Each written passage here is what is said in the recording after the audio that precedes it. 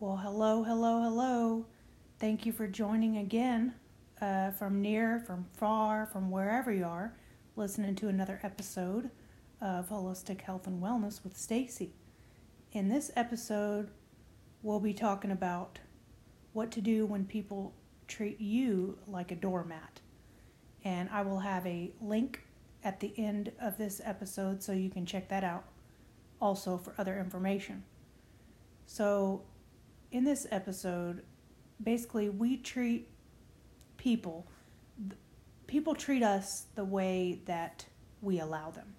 And there's this invisible line that we have that we are teaching people to cross, not cross, that we say, okay, you can keep coming, that's fine, or nope, you're not crossing this line. And that invisible line, it's like an unspoken line that it's different for every person. Some people don't put up with any crap, as much as, and somebody else might put up with more stuff. So, depends on the person. But we allow people to treat us the way that we're allowing. And you may know someone that is being treated like a doormat, or you may know someone who is treating someone like a doormat, or you know people in your family and friends that this may apply to. So I appreciate you listening to the podcast right now and hope you get some good stuff out of it. So moving on, we teach people the way to treat us, what we accept and what we do not accept. And that is just the way that it is. And as long as the people get a reaction, they're going to keep doing what they're doing to get the reaction because they can. And it's like a dog, for example. If you are aggravating the dog and you keep making the dog mad or irritated with you, he's not just going to bite you out of the clear blue sky, out of nowhere. He's going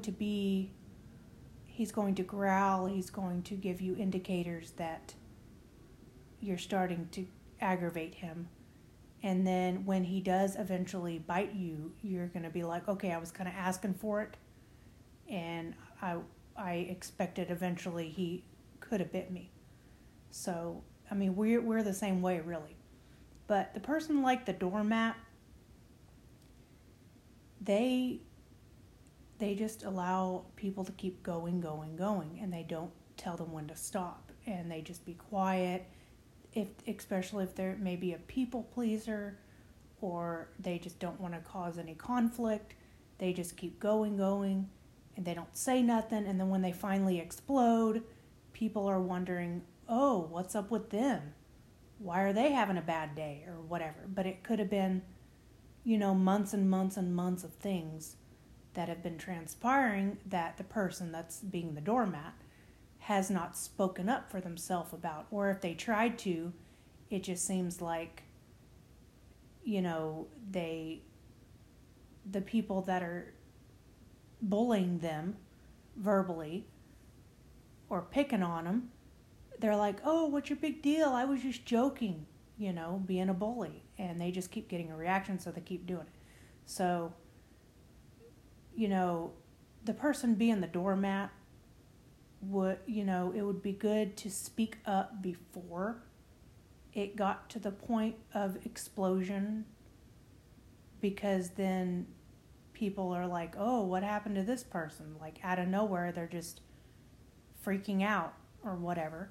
But stuff's been going on and brewing on under the scenes that they didn't make aware to the people that were bothering them, or let the people that are bothering them know that there's a line that should not be crossed. So it's up to both parties. If someone knows your buttons to push, they should not just keep pushing them just because they can, or because they know they can. That's wrong to do that. But it's also wrong that if you're the doormat person, to not speak up for yourself and tell them where that line is that you do not want them to cross, and make that sooner than later. it just makes a less of a headache for that.